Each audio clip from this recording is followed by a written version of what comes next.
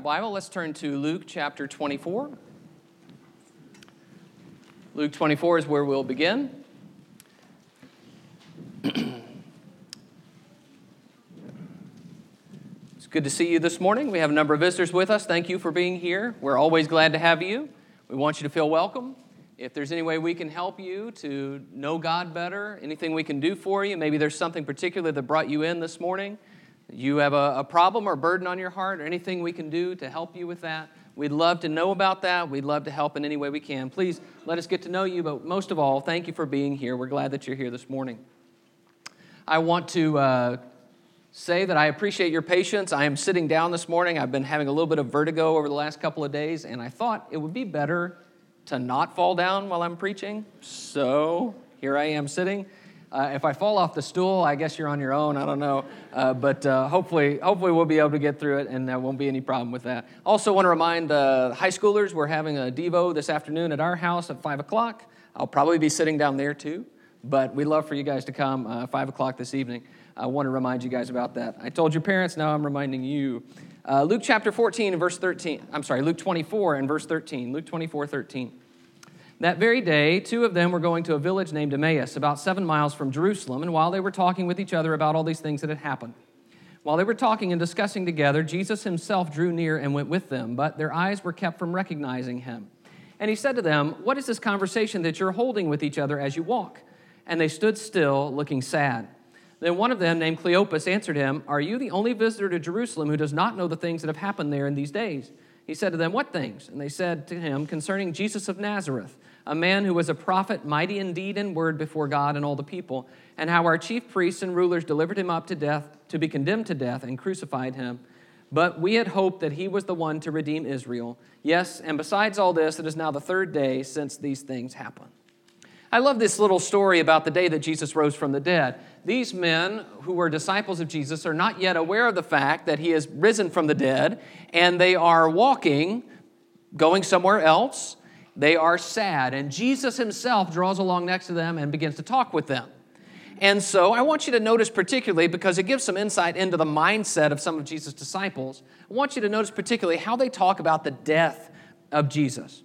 It says in verse 20, "How our chief priests and rulers delivered him up to be condemned to death and crucified him, but we had hoped that he was the one to redeem Israel." Do you notice how the death of Jesus in their mind signals the end? We had hoped, but now because Jesus is dead, we have no hope. And they have not yet understood that Jesus has risen from the dead, that Jesus is talking with them right now. But it's interesting to me that when the disciples begin to see Jesus, and Jesus appears to them and they investigate his wounds, when Jesus is known to be risen from the dead, what happens is the view of Jesus' death begins to change. Because if Jesus is alive again, you have to ask the question, well, why did he have to die in the first place? If he had the power to rise from the dead, then why was he crucified? And so what I want to do for a few minutes this morning is I want to examine just what it is New Testament Christians taught about the death of Jesus as they began to look back and say, why did this happen? Just what happened on the cross? And so I just realized I got here on my stool and I don't have my clicker. John, you knew it. He was ready. He got up immediately. That was awesome. I want to take a fresh look at the cross, as John has just revealed for us. A fresh look at the cross, where we look again at what happened on the cross in light of the resurrection, knowing that there was more to the story than the death. The death was not the end, so why did Jesus die? And so I want to take a look at what the New Testament Christians began to say about the death of Jesus. Let's go first to the book of Acts, Acts chapter 2. The first thing that we find the New Testament Christians saying about the death of Jesus is that the cross was first an act of evil. In Acts chapter 2, we have the account after spending 40 days with Jesus, seeing him ascend to heaven, receiving the Holy Spirit. Here, the apostles begin to preach about Jesus and a fresh understanding of the meaning of the death of Jesus. Acts chapter 2 and verse 22. Peter says, Acts 2:22, "Men of Israel, hear these words. Jesus of Nazareth, a man attested to you by God with mighty works and wonders and signs that God did through him in your midst, as you yourselves know. This Jesus, delivered up according to the definite plan and foreknowledge of God, you crucified and killed by the hands of lawless men. God raised him up, loosing the pangs of death because it was not possible for him to be held by it. So Peter says, God approved of Jesus. That's what he says there in verse 22. He was attested to you by God. He did all these mighty works and signs and wonders, like some of those things Drew talked about at the table this morning. And he did all those things, and you knew it.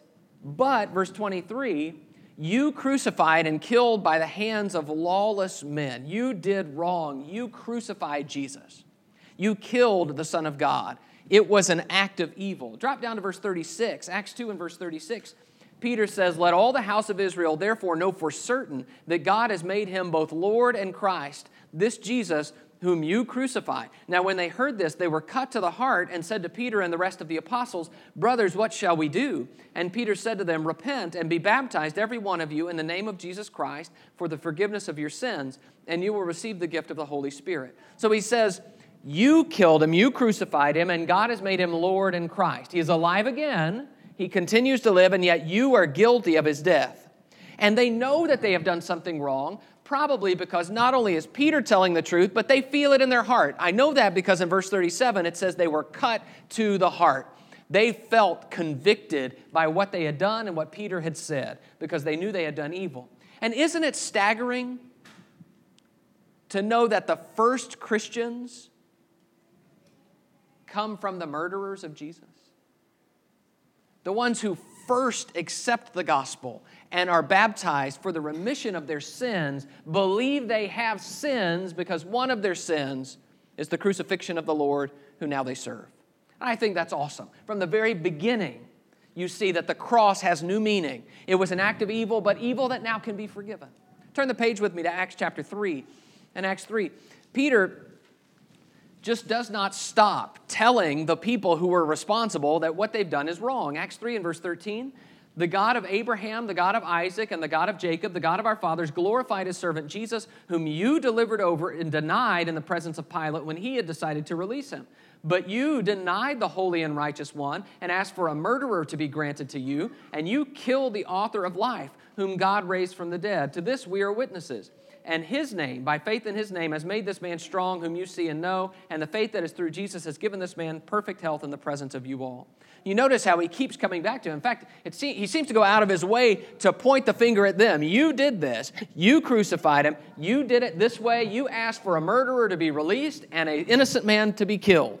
You did it. You are responsible, and it was wrong. It was an act of evil. You shouldn't have done it, and now your only hope is to be forgiven what you've done. Turn to Acts 7 with me. Acts 7. Stephen, who is the preacher in Acts chapter 7, makes an even stronger case because he goes back farther to all the times throughout Israel's history where they had rejected God and refused to listen to God. And in Acts chapter 7 and verse 51, he comes to this climax, Acts 7:51, you stiff-necked people, uncircumcised in heart and ears, you always resist the Holy Spirit. As your fathers did, so do you. Which of the prophets did your fathers not persecute? And they killed those who announced beforehand the coming of the righteous one, whom you now have betrayed and murdered. You have received the law as delivered by angels and did not keep it. So he says, you always resist the Holy Spirit. Every time God tries to do something, you stand in his way.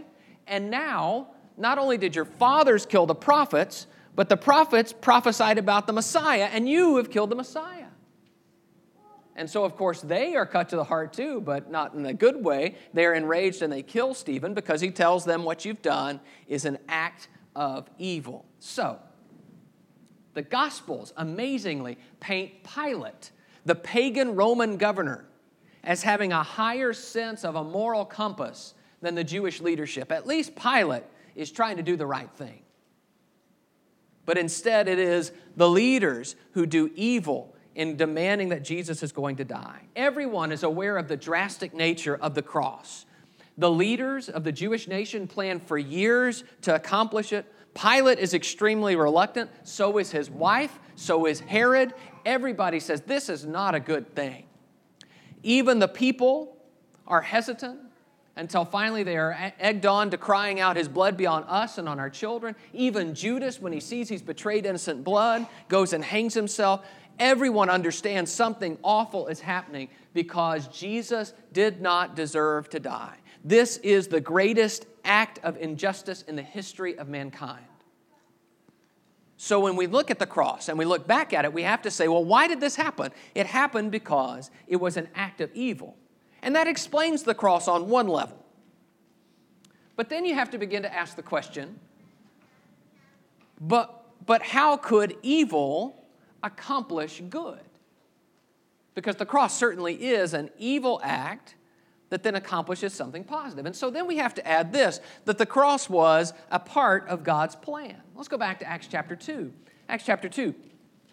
You're going to see the apostles point this out repeatedly, and we'll look at a couple of places where this happens.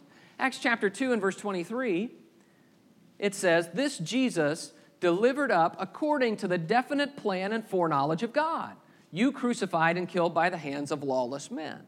So on one level, people are doing evil, but on another level, God is achieving His definite plan according to His foreknowledge. What He knew beforehand has now come to pass. So not only are people allowed to do something evil to the Son of God, but God Himself already knew that was going to happen, and it was part of His plan.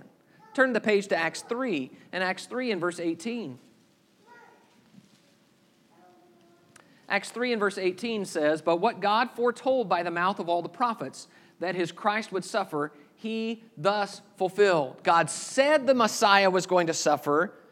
He foretold it, and now it has come to pass. It was part of God's plan. So if we get so focused on the idea that it was an act of evil, we may miss that God had in mind the fact that there was going to be an act of evil. He planned for it, not that He caused it, but He planned for it and knew He would use that evil act as a part of His will for the world. Turn to Acts chapter 4. This is the place that Brother Richard read for us this morning.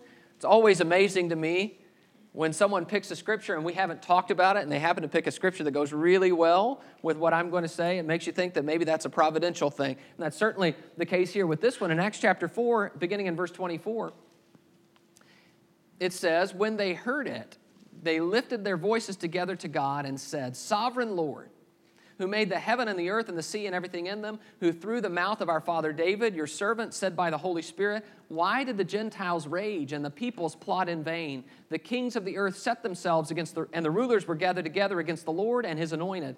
For truly in this city they were gathered together against your holy servant Jesus, whom you anointed, both Herod and Pontius Pilate, along with the Gentiles and the peoples of Israel, to do whatever your hand and your plan had predestined to take place.'" So they mention Psalm 2, that's the quote in verse 25 and 26, which says that when the people, the rulers of the world, gather together to stop God and to stop His Messiah, they're thwarted. In fact, Psalm 2 says that the Lord will laugh. Because what they try to do actually ends up serving God's purposes instead of theirs. Now, specifically in verse 27, they relate that to Herod and Pontius Pilate and the Gentiles and the peoples of Israel. They're talking about the cross. And they're saying they were gathered to stop you, and instead they ended up doing, verse 28, whatever your hand and your plan had predestined to take place. Isn't that amazing? I find it amazing that we serve a God who can take people's actions and make it into His plan. So that when people take their stand against Him, He uses their evil and turns it into good. So on one level, the cross was an act of evil, but on another level, the cross was not an accident. It was something that God knew would happen and planned for so He could accomplish His will through it. So that answers the question on another level, but it also raises a deeper question, which is, why would God allow an act of evil to be a part of His plan? Why did God want this? And so we have to answer the question on another level. The cross is then a suffering that is for us. A suffering for us. Now, Jesus hints at this when He institutes the Lord's Supper, or we might call it the Last Supper. We talked about this a few weeks ago. I'll just put these quotes on the board. "This is my body," He says, "which is given for you," Luke 22:19. "This cup is poured out for you, is the new covenant in my blood," Luke 22:20. Notice the "for you." Because what Jesus is saying is, I'm about to offer a sacrifice that is for you. It is not simply an act of evil, and it's not just God wanted me to do this. It has to do with you. It has to do with disciples. It has to do with others who are going to be blessed through my death. And so as New Testament Christians saw Jesus resurrected, they began to understand on a deeper level, of course through the Holy Spirit's revelation, they began to understand on a deeper level that this was not an isolated act or just an injustice, that this was something that had to do with their spiritual state before God. And I want to talk about a couple of things that the New Testament writers describe Jesus' death as doing for us. So one of those is the idea of reconciliation. And if you want to take that just as a big category, reconciliation is the idea of two people who are estranged who come back together. And so when we talk about this, when we talk about man and God, you have man who has left God because of his sin, and Jesus, in order to reconcile God and man together again, takes away the sin of man, and man can be reconciled again. Let's go to Hebrews chapter 9. Hebrews 9.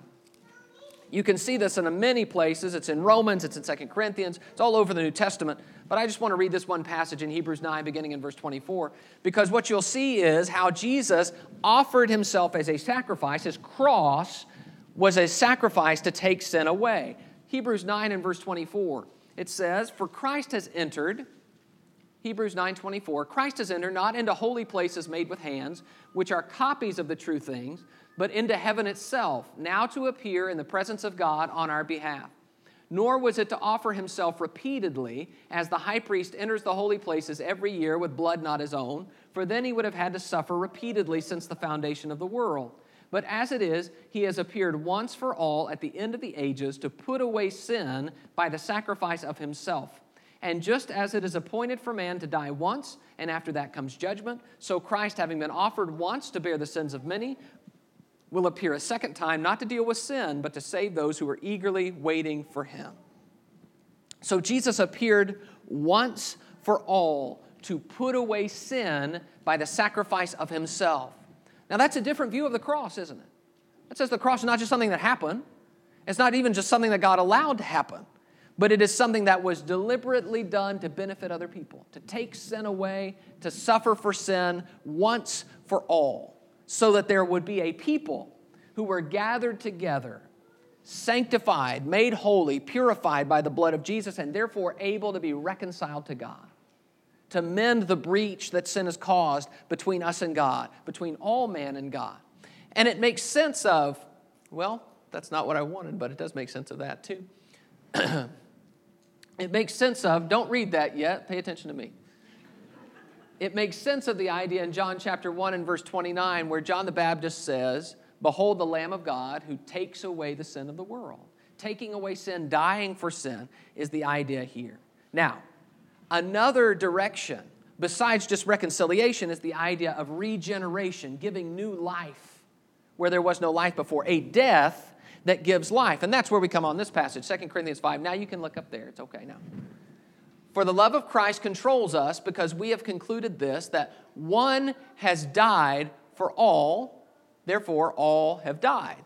And he died for all, that those who live might no longer live for themselves, but for him who for their sake died and was raised." Now that's one of those sentences from Paul that you got to chew on for a little while.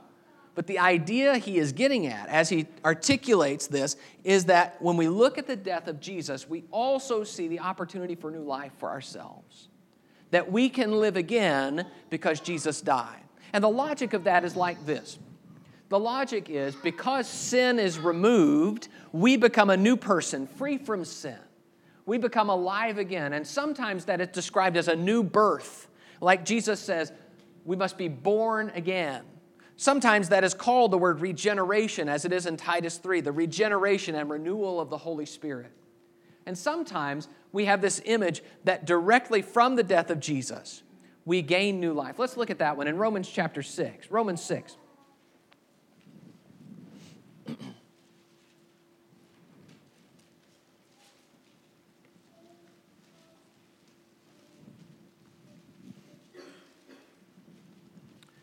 Romans 6 and verse 2 says, Romans 6 and verse 2, "By no means, how can we who died to sin still live in it? Do you not know that all of us who have been baptized into Christ Jesus were baptized into his death? We were buried, therefore, with him by baptism into death, in order that, just as Christ was raised from the dead by the glory of the Father, we too might walk in newness of life." So you see how the death of Jesus now is looked at as what we can be saved through. The death of Jesus now is looked at as a hope for new life, that we are baptized into his death, and then just as he was raised, we are raised to walk in new life. So sometimes when we talk about the suffering of Jesus, we're talking about a death that brings life or regeneration.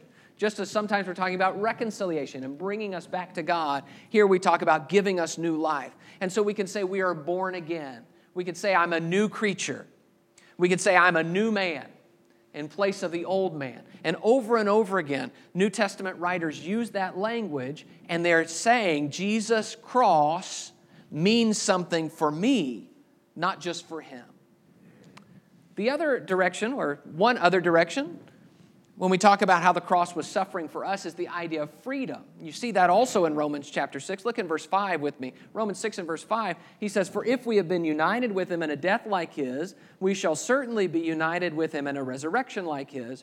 We know that our old self was crucified with him in order that the body of sin might be brought to nothing, so that we would no longer be enslaved to sin." So the idea of freedom means I once was enslaved to sin, and now through a death I have been set free. Look a little further in verse 9, Romans 6 and verse 9. "We know that Christ, being raised from the dead, will never die again. Death no longer has dominion over him. For the death he died to sin once for all, but the life he lives to God. So you also must consider yourselves dead to sin and alive to God in Christ Jesus. Let not sin therefore reign in your mortal body to make you obey its passions. Do not present your members to sin as instruments for unrighteousness, but present yourselves to God as those who have been brought from death to life, and your members to God as instruments for righteousness." So as Jesus died and was raised, as Jesus now no longer lives under the dominion of death, he is free from that. So we have been set free from sin. So the idea in Romans 6 is, don't let yourself be enslaved again. There is a new life that you live because of the death of Jesus. You've been set free from that. Don't be enslaved again. We could go on and on with these images, but I want to talk about one more sense in which the suffering of Jesus is a blessing for us. And that's in Ephesians chapter 2. In Ephesians 2, the idea that I want to focus on in this text is the idea of unity, that Jesus' death brings people together. Jesus' death brings people together. Ephesians 2 and verse 11, it says, "Therefore remember that at one time you Gentiles in the flesh, called the uncircumcision by what is called the circumcision, which is made in the flesh by hands, remember that you were at that time separated from Christ, alienated from the commonwealth of Israel, and strangers to the covenants of promise, having no hope and without God in the world. But now in Christ Jesus, you who once were far off have been brought near by the blood of Christ. For he himself is our peace, who has made us both one and has broken down in his flesh the dividing wall of hostility, by abolishing the law of commandments expressed in ordinances, so that he might create in himself one new man in place of the two, so making peace, and might reconcile us both to God in one body through the cross, thereby killing the hostility." Notice how much of this hinges on the death of Jesus. The Gentiles in verse 13 have been brought near by the blood of Christ, meaning his death. He has broken down the barrier between Jew and Gentile in his flesh, verse 13. He has reconciled us both to God in one body through the cross, verse 16. All of this is about the death of Jesus. But what it is meaning is that Jesus' death becomes the sacrifice that everybody can have. You don't have to be a Jew to have it. It's okay if you're a Gentile, you can have it. You don't have to be a man or a woman. You can be whoever you are. And everyone can have access to the salvation, the reconciliation that is offered through the death of Jesus. And so Jesus' death speaks to a radical reorganization of society, where there is neither Jew nor Greek, or male or female, or slave or free, but you are all one in Christ Jesus. We all have access to one Father through him. We are all in one body through the cross. So, God has done a new thing that brings people together in the cross. Now, all of those ideas rest in a paradox. And the paradox is this, that the death of Jesus is a good thing. That death brings so many blessings. A death that gives life, a death that sets free, a death that brings people together. That's a strange thing to consider, but as New Testament Christians look back on the death of Jesus, these are the things that they saw. It's not an unfortunate circumstance, something that God just let happen, an act of evil that God, somehow he was asleep on the job. It's not even something that God just planned as an act of evil. It was something that God allowed and used to be a blessing to all mankind. But that answers the question on another level, but it pushes us deeper. Because you still have to ask the question, what would prompt God to allow something so horrible to happen for other people? Why would God do that? And that's where we come to the real heart of the cross, which is the idea that the cross was a demonstration of God's love. Let's go to 1 John chapter 3. 1 John 3. The motivation, and really where the questions have to begin to stop, is that we have to say that what really prompted all of this and what really prompted God to plan it and to allow it and to execute it for other people is his great love for us. 1 John chapter 3 and verse 16. 1 John 3:16, by this we know love, that he laid down his life for us, and we ought to lay down our lives for the brothers. By this we know love. We understand love in a new way. Love is demonstrated and not just talked about when you see Jesus on the cross. Turn the page to 1 John 4 and verse 7. 1 John 4 and verse 7. Beloved, let us love one another, for love is from God, and whoever loves has been born of God and knows God. Anyone who does not love does not know God, because God is love. In this, the love of God was made manifest among us, that God sent his only Son into the world so that we might live through him. In this is love, not that we have loved God, but that he loved us and sent his Son to be the propitiation for our sins. Beloved, if God so loved us, we also ought to love one another. The cross is the love of God. There is a reason why people wear crosses, the symbol of such awful torture and suffering, to remind them of the love of God, because in the cross we see God's love. If we miss the love of God, even if we get all the rest of this right, we missed the point. The point is God's love. John is especially heavy on the idea that we didn't do this. This is something that God initiated. Not that we loved God, he says in verse 10, but that he loved us. God did it. It is an act of God's grace and God's love, not of our own merit. And particularly, I think we need to consider this as we try to think about the love of God for ourselves. Paul puts it this way in Romans 5, verses 6 to 8. For while we were still weak, at the right time, Christ died for the ungodly. For one will scarcely die for a righteous person, though perhaps for a good person one would dare even to die. But God shows his love for us in that while we were still sinners, Christ died for us. Paul makes the distinction between, you maybe might die for a good person or a righteous person. But would you die for a sinner?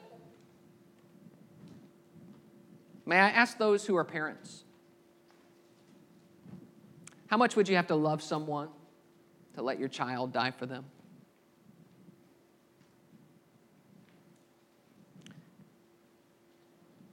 And if you reach a point where you think, you know what, I think I might be able to do it, what would you think when that person ignored your sacrifice? Or when you knew that they were unworthy in some way? Or when you knew that maybe with the time that you bought them with your child's death, they wasted it? How much would you have to love that person to let your child die for them? And wouldn't it enter your heart to say, they don't deserve it? You're unworthy of this. I believe the reason that we are told about this in these emotional terms, about what we would do, is so that we can begin to fathom the love of God for us. Not just for the world, because the world's a lot bigger than us, but for me personally. God watched his Son die for me. As our brothers pointed out, he could have called 10,000 angels. He could have come down from the cross. He could have ended it all. And yet he let it happen. And God allowed it to happen because he loved me. There is no other reason. There is nothing deeper here but the profound love of God. And what Paul reminds me is, I didn't deserve it. I was still a sinner. I was an enemy of God. By my own declaration, I had already decided I didn't want to listen to God, and I was going to do what I wanted. And I didn't need His love, and I didn't need His rules, that I was going to make it on my own. And that still, while I was in that state, God loved me. Loved me enough to let His Son die for me. The cross stands above and beyond everything that has ever happened in the history of mankind because it declares for all time that God loves you. People may not like us. Our parents may disappoint us. Our mates may hurt us. We may feel lonely. We may feel misunderstood. But when we look at the cross, we know in absolute, certain terms that we are loved. And loved in a deeper and more filling and meaningful way than any human being could ever give us. That's what the cross is about. It is that love that transformed the world and continues to transform it. It is that love that transformed these men. From, like John here, who we're reading about the love of God, from the Son of Thunder to the Apostle of Love. It is that love that will change our hearts and lives. And so when we look at the cross, we see a perspective that shifts from where we began. You remember those men that we began reading about? We had hoped that this was going to be the Messiah, but instead, He died. Now they're able to look back and say, not only did we have hope before, we have more hope now. Because though we see that the cross was an act of evil, we see how God was using it to bless us and to ultimately demonstrate His love for us. And they began to see the cross as a calling to a higher way of living. To say things like, I have been crucified with Christ. It's no longer I who live, but Christ lives in me. To say, I am a new creation in Him. And they began to pursue a deeper level of life. So if you're here this morning and you want that sacrifice to take away your sin, if you're here this morning and you need to make a change in your life to become a disciple of Jesus, we invite you to come to Him, to have your sins washed away, to be buried with Him in baptism, and to walk in new life. If you're ready, we ask that you come to the front right now as we stand and sing to encourage you.